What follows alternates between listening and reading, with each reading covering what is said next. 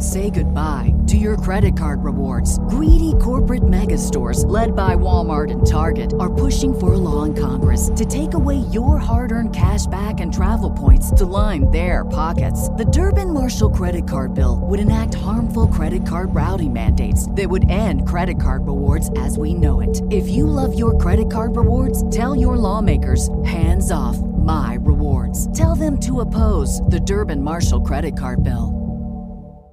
This is Cruise Radio. If this whole thing we're going through right now has taught us anything, it is to always have travel insurance. Get a quote today at tripinsurance.com. Broadcasting from the tripinsurance.com studios in Jacksonville, Florida. This is Cruise Radio. Hey, how's it going? My name is Doug Parker. Thanks for checking out this episode of Cruise Radio, a review of Norwegian Jewel today. Also, Sherry Laskin here with Cruise News and to answer one of your listener questions. By the way, if you have a listener question, drop me a line and we'll get it on the air. Doug at cruiseradio.net, answering them as fast as I can, I promise. Cruise Radio News, just opposite of here. Stay abreast of the news 24/7, 7 days a week. All you have to do is listen to Cruise Radio News where you listen to your favorite podcast. Or if you have an Amazon Alexa device, just tell her to enable the Cruise Radio News flash briefing. All right, Sherry Laskin is here with Cruise News. Hello, Sherry. Hi, Doug. So the White House has tapped travel executives to help open the country up again for tourism once we do get to that point. Once we're there, so they've tapped 3 cruise industry executives, and they were appointed by the White House to join what's called the Great American Economic Revival Industry Group. So the 3 men, as you can probably guess, are Mickey Arison from Carnival, Royal Caribbean's Richard Fain, and Norwegian Cruise Line Holdings CEO Frank Del Rio. They'll join executives from Las Vegas Sands Corporation, Marriott Hotels, Intercontinental Hotel Group, and other big wigs in hospitality. But also in this economic revival group are representatives from 14 other sectors of the economy. So it's really pretty wide-ranging because it includes experts in agriculture, banking, food and beverage, healthcare, manufacturing, retail, and sports. What these people will actually do in this group wasn't explained, but I'm guessing it'll probably be sort of like a think tank panel dispensing advice on restarting the economy until they get some sort of structure set up. That's probably what it will be. The CDC gave some guidance on what cruise lines will need to do in order to sail again. Yeah, and this is going back to what we've spoken about before. The no-sail order was officially filed with the Federal Register earlier this week, and it extends until July 23rd. So accordingly, the soonest ships can head out to sea again would be on July 24th. But the guidance, as explained by the CDC, there's quite a laundry list of things that really have to be put into place, and it covers basically the worst case scenarios. So just to go over them really quick, ships must now create, implement, and submit an actionable plan to the CDC that states how they will prevent, mitigate, and respond to any illness that spreads on board. Ships must have onboard surveillance and monitoring of passengers and crew health through temperature checks and medical screening. And there has to be continuous crew training on how to detect and handle any potential outbreaks. The ship's infirmaries must be able to provide a level of care similar to that of a shoreside facility. And they also have to have a supply of ventilators, masks, and PPE. This one's kind of interesting, too. There must be an outbreak management and response plan where ships come to the aid of infected ships, as we saw happen with Holland America, to provide care and treatment, and also transportation between ships, if they have to move ill passengers or healthy passengers from one ship to another for evacuation. And they have to have a specific plan for repatriating passengers, whether U.S. citizens or foreign nationals. And most of all, they have to have some kind of protocol put in place that how they will disinfect and clean their ships if the ship has actually had a serious outbreak. So I also want to clarify something. You mentioned the July 24th return to sale date. That can be lifted by the CDC sooner than that, but right now, that's when the 100 days expires. Exactly. Yeah, okay. Right. Sorry about that. Yeah, no worries. And now Carnival Cruise Line is using their ships to take on a new mission. Yeah, this is interesting also. So, a lot of us have heard or read stories about thousands of crew members that are stuck on ships, and basically they just can't get back home for whatever reason. So Carnival has decided that they will now use some of their ships to help transport crew members back to their home. And the way it will work is that after Carnival's medical team and immigration authorities clear crew members to return home, they'll be transferred to specific Carnival ships. And of course, during the transfer, they will have to wear masks, to go between one ship and the other. So just in case they are asymptomatic, they won't spread anything. So while all the ships' destinations and the ships actually have not been ironed out, we do know that Carnival Panorama is on its way to Manila, scheduled to arrive on or about May 8th. And other Carnival Corp lines are joining in to get their crew home as well. And that includes 8 ships in total from Princess, Holland America, and Seabourn. Yeah, there's a lot of moving parts to get this happening with the Coast Guard, the CDC, and all the appropriate authorities. Yeah, and then they have to be approved by the country in which they're going to arrive. So there's a lot of bits and pieces, a lot of parts in play to put this together. Last week, we talked about Carnival Cruise Line pushing their return to service date until June 27th. And now Norwegian Cruise Line, they haven't announced theirs yet, but Royal Caribbean has. Yeah, they did. So Royal Caribbean has extended its return to service date until June 12th. And this also covers Celebrity and Azamara. Their statement says that after consulting with the Cruise Lines International Association and in conjunction with the CDC, they've extended the suspension of all sailings departing on and before June 11th. And those voyages obviously have all been canceled. So guests who've booked can receive a 125% future cruise credit, but they must use that by December 31st of 2021. If someone would prefer a full cash refund, it will be returned and posted to the original form of payment. But be aware, it can take up to 45 days to process. And from letters I've been reading, it's taking even longer right now. So 45 days is probably minimal. Mm-hmm. And Royal Caribbean also started this was last month, they started their Cruise with Confidence program. And this allows guests to cancel their cruise up until September 1 within 48 hours before embarkation, and they'll receive a 100% future cruise credit, again, to use through 2021. It looks like a part of Norwegian Cruise Line Holdings could be for sale in the near future. Yeah, and this is a short story. So it was recently published in the news, and it revealed that Norwegian Cruise Line Holdings had hired investment bank Goldman Sachs to possibly purchase a sizable stake in the company. According to Reuters, they say that no deal was certain and that other financing options are still being looked at.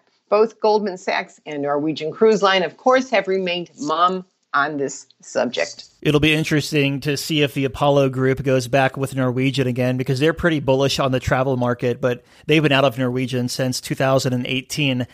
So yeah, we'll see how it goes. These private equity firms and banks have the money the cruise lines need to stay alive. And didn't Carnival in Saudi Arabia come to some sort of a shareholder agreement also? Yeah, I think they did. So everyone's looking to get financing wherever they can find it at this point. Yeah, I mean, it's their lifeline. They're going to either live or die by this, so we want them to live. Listener question time. Email yours to doug@cruiseradio.net. This is from Ron up in Montreal. We have a nice-sized future cruise credit to go big on our next sailing. What advantages does an aft balcony cabin have over a normal balcony aside from the obvious?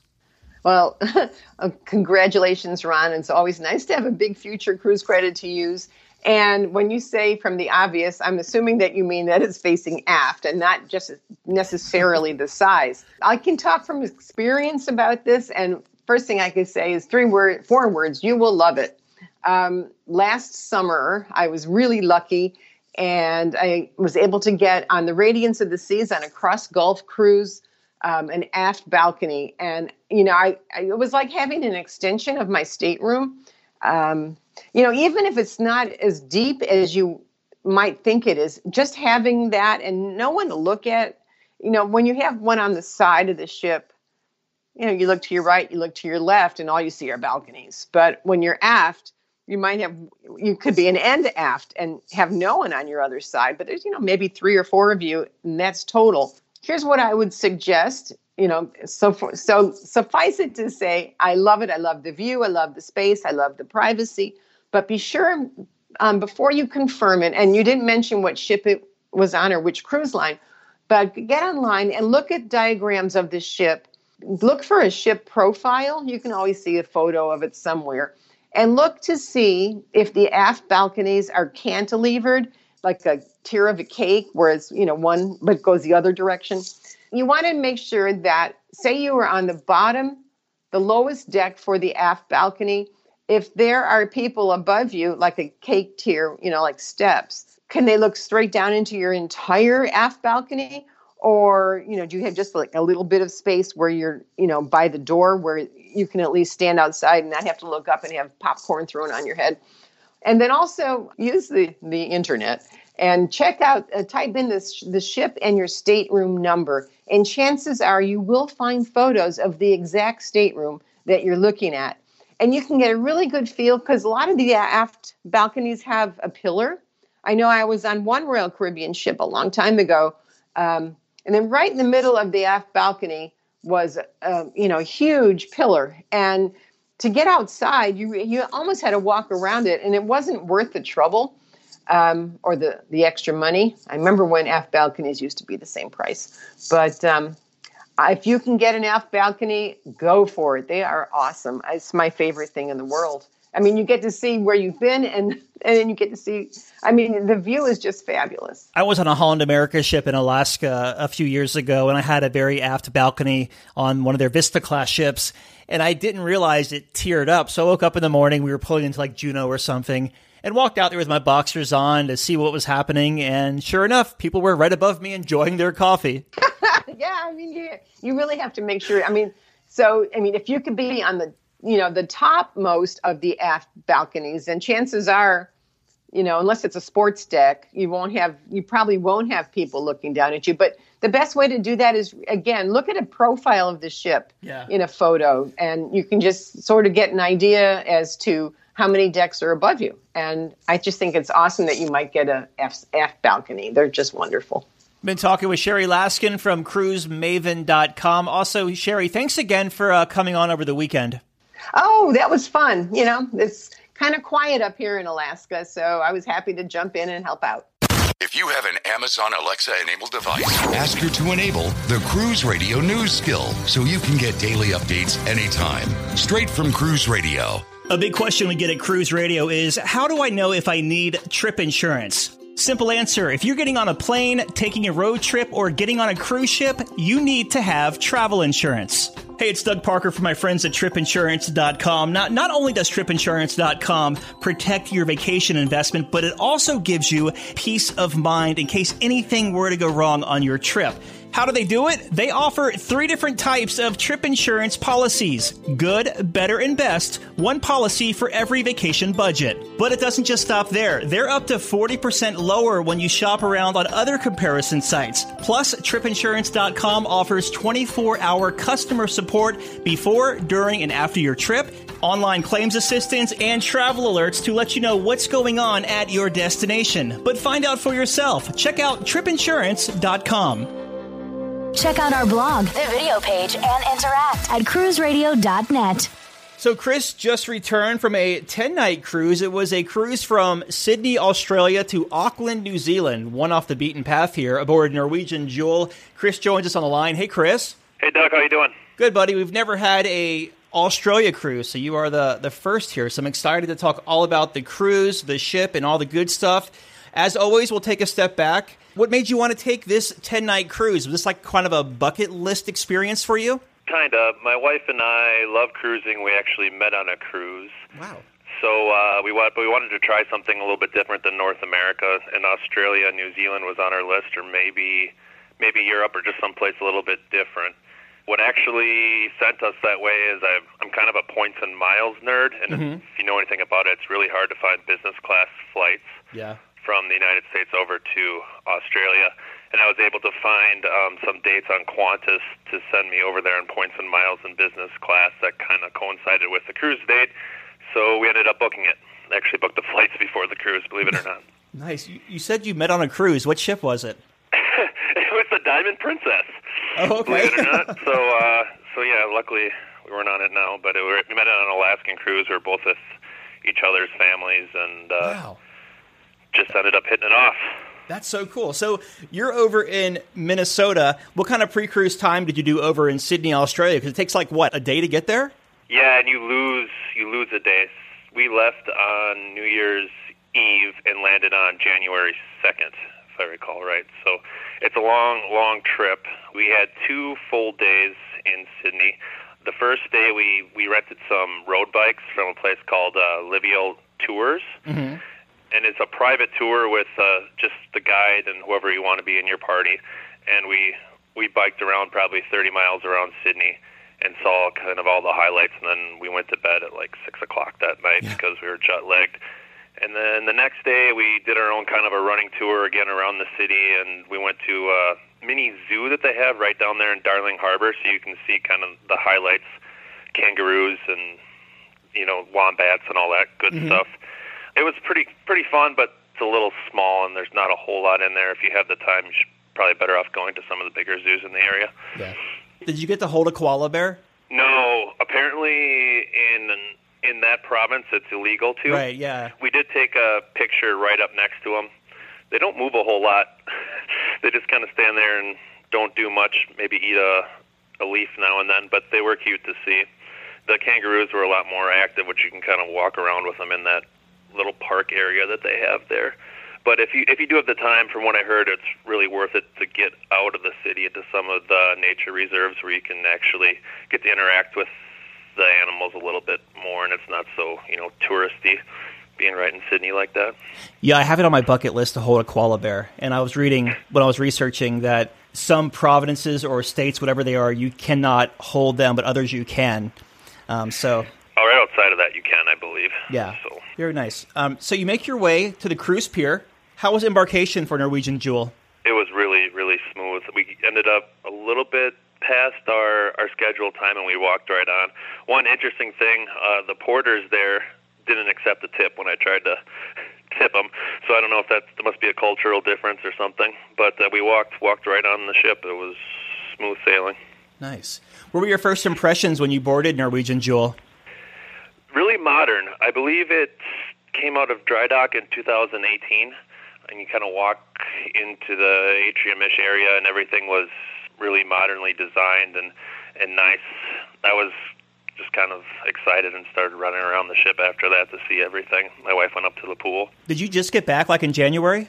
Yeah, we got back on, I believe, the 13th of January. Were the fires an issue for anything you were doing? Yeah, so when we landed, you could see smoke everywhere. And actually, the biggest thing we saw from the fires was on our second sea day, because it takes 3 days to get over to New Zealand from Australia. The sky was bright orange until 3 in the afternoon. Just the way the winds were or whatever, it was really, really intense. Wow. And meeting a lot of the people on the cruise were from Australia. Mm-hmm. Some of them, had go bags ready for when the fires got to their houses, and it was pretty scary for them, that's for sure.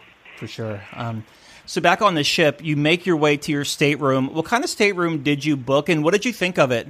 So we booked a obstructed view, ocean view room, and they upgraded us, I'll say that in air quotes, to a porthole room on the fourth deck, which is the very bottom, and almost all the way forward.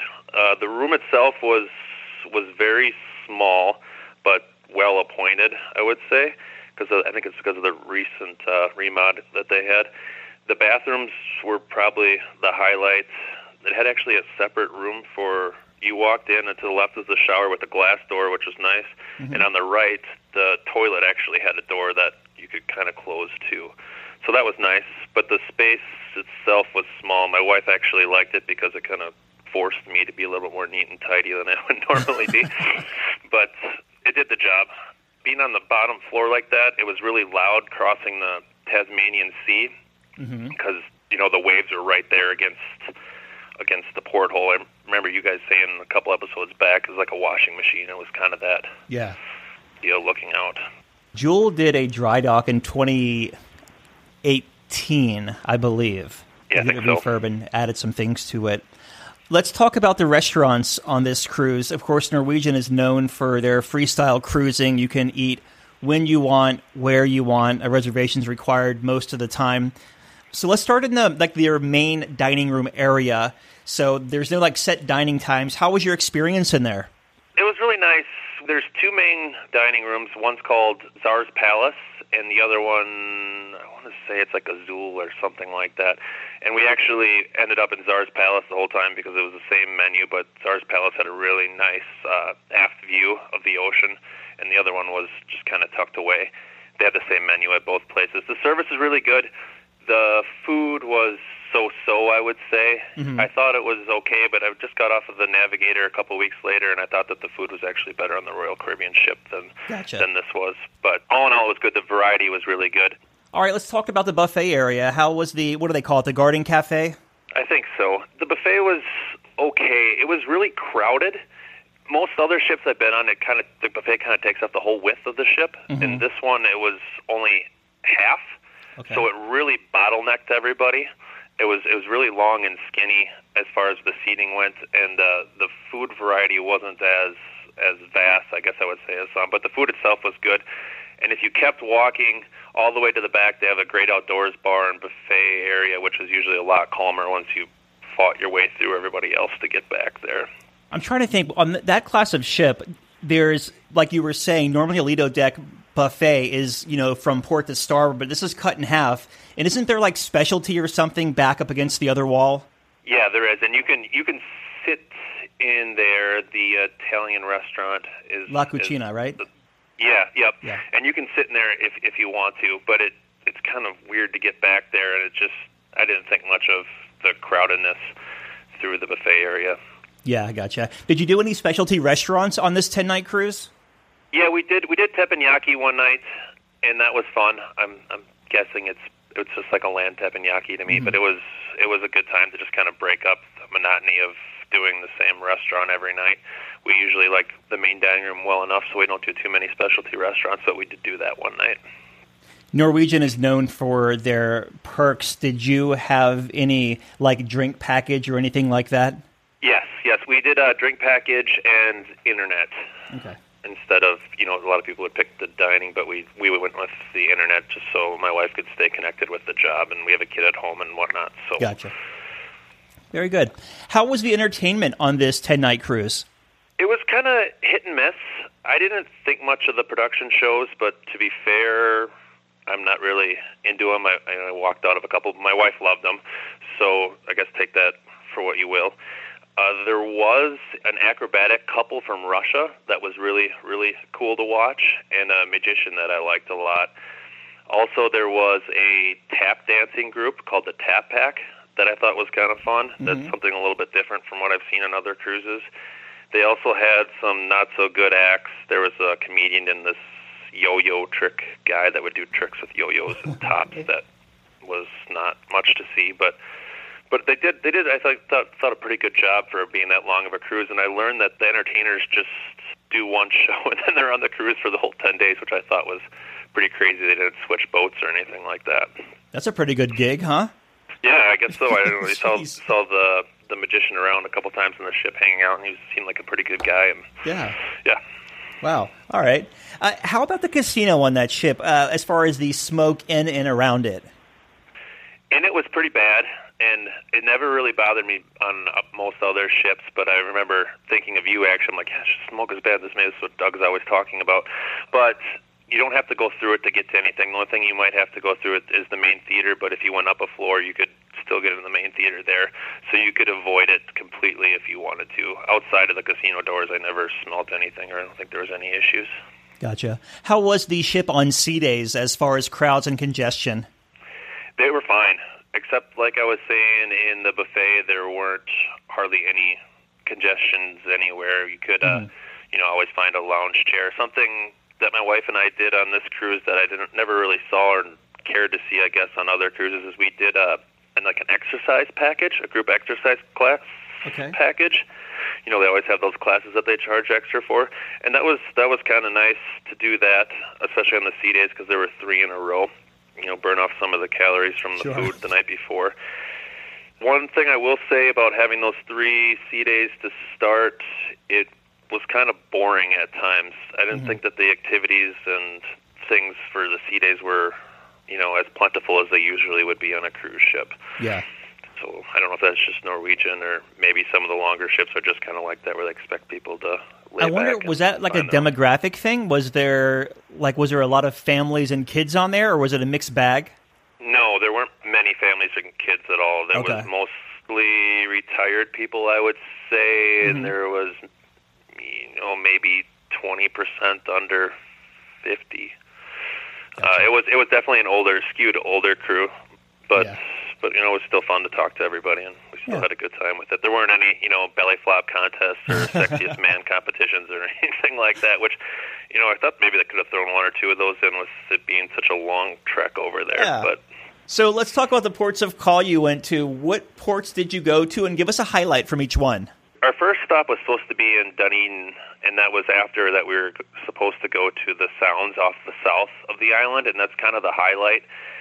And we missed that, which upset a lot of people. Luckily, there was no mutinies or anything like on that other Norwegian ship. But we ended up going to Wellington for our first stop, which wasn't scheduled. Another thing I'll say is they end up skipping those Sounds off the south of New Zealand like every other cruise the crew was saying. I actually was talking to 2 separate couples that was their second time doing a similar cruise, and they've actually missed the Sounds both times, which is really a bummer for people because you can only see them by boat or airplane. There's not really a way to see them by land. So anyway, our first stop was Wellington, which is the capital, and what we did there, being that it was last minute, we just found a TripAdvisor half-day tour and kind of saw the highlights, which was fun. They have some beautiful botanical gardens there that we saw, and a trolley ride that goes up and down through them.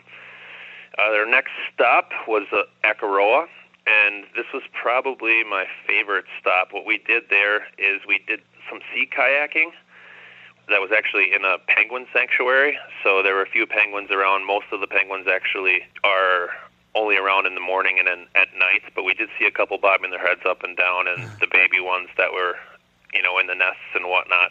We saw a lot of sea lions there, and if anyone's interested in that, I think it was called Padawa Penguin Sanctuary. We booked that on our own as well. In Picton, which is our next stop, we rented some mountain bikes on our own, and the place is just littered with mountain bike trails. So my wife and I just got a map and went mountain biking. We ended up getting some suggestions. There was a trail that went right all the way around our cruise ship, which was really neat, and up and down the mountains, some great views. The next stop was Napier, and Napier's kind of interesting because it was totally demolished by an earthquake, I want to say in the 30s or something. So it's all been rebuilt since then, and it's built mostly in the Art Deco style, so it's really similar to like Miami Beach would be. And we just kind of did our own running tour around there. There's not as much outdoorsy stuff from what I could tell in that town. It's a lot flatter than most of the other places in New Zealand. I did have some friends that went to some wineries and things in that region. I think that's where most of the wine comes from, so if that's interesting to people, that they enjoyed that. Next stop was Tauranga, and for that, we actually rented a private tour to a place called the Wat Moro Caves, where they're actually called glowworm caves. So we did a tour through them. In those caves they have, which are kind of like firefly larvae all along the ceiling, so the ceilings glow through the caves, and you ride on an inner tube through the water through the caves. That was fun. I enjoyed it. My wife didn't. Right when we got in the water, there was an eel that the guide was throwing us. That kind of threw her off a little bit. It was a 2-hour drive to get there, so I don't know if it's worth it to people or not, but I enjoyed it. The other 3 people that went with us didn't really. Met some friends from Chicago that went to go tour Hobbiton, where the Hobbit and the Lord of the Rings film was filmed, and they said that they really enjoyed that, so that might be another option to do in that port. And our last stop was Bay of Islands, and in that stop, my Vikings were losing to the 49ers that day in the playoffs, so I went and found a sports bar and watched football all day. But my wife went to the beach, so that's something to do there. And then finally we landed in Auckland. We didn't have much time there. I ended up going to the top of the Space Needle, and my wife just found a cafe to work at for a little bit. And then we got on the plane and flew back home. So Auckland, that's kind of close to where that White Island volcano exploded, right? In December? Yeah, and so was Tauranga, if I'm pronouncing that correctly. That's pretty close, too. I think I'm going to say within 50 miles or something like that. Gotcha. So, yeah, the whole island is on a fault line, and there's volcanoes everywhere, some active, some not. I think that's how the whole island chain was formed, kind of similar to Hawaii. So that's the one downside of living there, the locals were saying. One nice thing about the cruise, too, is that I would say 80% of the people on the ship were either from New Zealand or Australia. So we really, even though we didn't get to meet as many locals while we were on land, the whole ship was filled with them. So it was really, really cool to get to know more about the culture through them. I actually learned more about cricket than I ever have at any American cruise. When cricket's on those TVs, I actually learned how the game worked and everything. It was kind of fun. Yeah, it's also nice to be cruising on the other side of the world and there not be a language barrier either. Yeah, exactly. That's really very true. Yeah. There wasn't. Yeah, most everyone was from Australia and New Zealand. A few people from England and America, but not many. Gotcha. So you make your way back to Auckland. How was it as far as how was disembarkation with customs over there and getting to the airport? It was fine. Everything was really, really smooth. One of the questions they asked us when we were getting off if we were doing any hiking. So we checked yes, and they ended up taking us through secondary screening because we might have some dirt on our shoes or something. But besides that, it was pretty smooth. We waited till we were pretty much the last ones off the ship, but it was nice and smooth. Any first-time tips to offer for someone considering taking an Australian cruise? I mean, that's other side of the world. Any tips for the points, when to look, anything, to redeem those miles? Yes. So a tip I would have if you have the stomach for it is I booked it on Alaskan Airline miles with Qantas, and it's actually only 50,000 miles each person each way in business class to get from the United States to Australia, which, if you know anything about points and miles, that's a screaming deal, I think. But the availability is really sparse. So if you have the stomach for looking at a bunch of different dates, that's kind of a piece of advice. Some more advice would be don't ever miss the sail-aways. They're absolutely stunning. Book your own excursions because everything over there is in New Zealand or Australian dollars, and it's a lot cheaper, to book directly through them so you're not paying in American dollars because I think $1 is worth about $1.25, give or take, in Australian. And one more piece of advice would be to bring a no-fee debit card. The bank I use is SoFi, but that kind of adds up. If you need cash to pay different tour guides or whatnot, it's nice not to have that fee. And make sure your credit card doesn't have any foreign transaction fees, too, when you're over there. Yeah. So that would be my advice. That's why I like my American City card. There's no foreign transaction fees. Exactly. Yeah, it makes a big difference, and you might not think about it because some have it and some don't, and they'll add up when you're over there because you don't want to carry a whole bunch of cash. Looking back, what was the biggest highlight of this whole experience? I mean, I'm sure you had so many of them. Yeah, the scenery was absolutely stunning. I guess the biggest two would be just meeting all these great people. The Kiwis and the Aussies are so friendly. It's like from Minnesota, so it's just like, Minnesota nice over there. We like to joke around about. But another thing was being gone that long. It was nice with my wife to just kind of, spend that much quality time together as opposed to being on most of our cruises are, 3 or 4 days, and it's just, get on there, have some fun, and get back to work. But it was really nice to really unplug for that long of a time and spend some quality time with her. Yeah. I'm curious because you said you sailed Diamond Princess in Alaska before, and I always see Norwegian Jewel sailing Alaska as well. Would you say Jewel is a good Alaska ship as well? Yeah, it is. There's a lot of windows. I think with Alaska, it's mostly being about, you want to see everything, and I never felt claustrophobic. I've been on some ships that I felt like there wasn't enough, access to the sea, and I think I didn't feel that way on this one. I don't think Celebrity Summit, I really felt a little bit claustrophobic, but this one I felt open, and that was the main thing. I really liked that great outdoors bar in the back to see the scenery. Yeah, it's nice. Well, in closing here, your final thoughts of Norwegian Jewel. It's a great ship. I like the size, kind of a medium-sized ship. I don't really like the big ones, and I don't like the really tiny ones. The layout's a little bit funny, but you get used to it in a hurry. I would definitely sail it again, and hopefully I'll someday get to sail the itinerary again. I think that was mostly the highlight. Yeah, that class of ship is kind of laid out pretty funky. Like, you have to really... It takes a couple of days to get used to it, because you have, like, the Asian place and the French place kind of together. One's upstairs, one's downstairs. And then you have, like, the atrium and different, I think the local or Oshihans, whatever they call it's over there. So, yeah, I agree. It's kind of takes a little bit to get used to, but it's a great ship. That's my favorite class of ship, actually, with Norwegian. Really? Yeah, it is. The atrium's kind of a center place, but then there's, like you were talking about where the Asian restaurant is, is like a bar district with three different bars all lined up. And it is cool once you figure out your way around it. So maybe that's why they have it on 10-day sailing, so you have more time to figure it out. Exactly. We've been talking with Chris about his 10-night cruise on Norwegian Jewel from Sydney to Auckland, New Zealand. Chris, thanks for stopping by and sharing this, my friend. Thanks, Doug. Have a good one. All right, Dougie, let's see what we got here, buddy. Ba-ba-ba-da-ba-da. Cruise Radio is produced weekly in Jacksonville, Florida. For partnership opportunities, email Doug at cruiseradio.net. Hear Cruise Radio on Spotify, Apple Podcasts, iHeartRadio, the Stitcher Radio Network, Google Play, or at cruiseradio.net. I'm your announcer.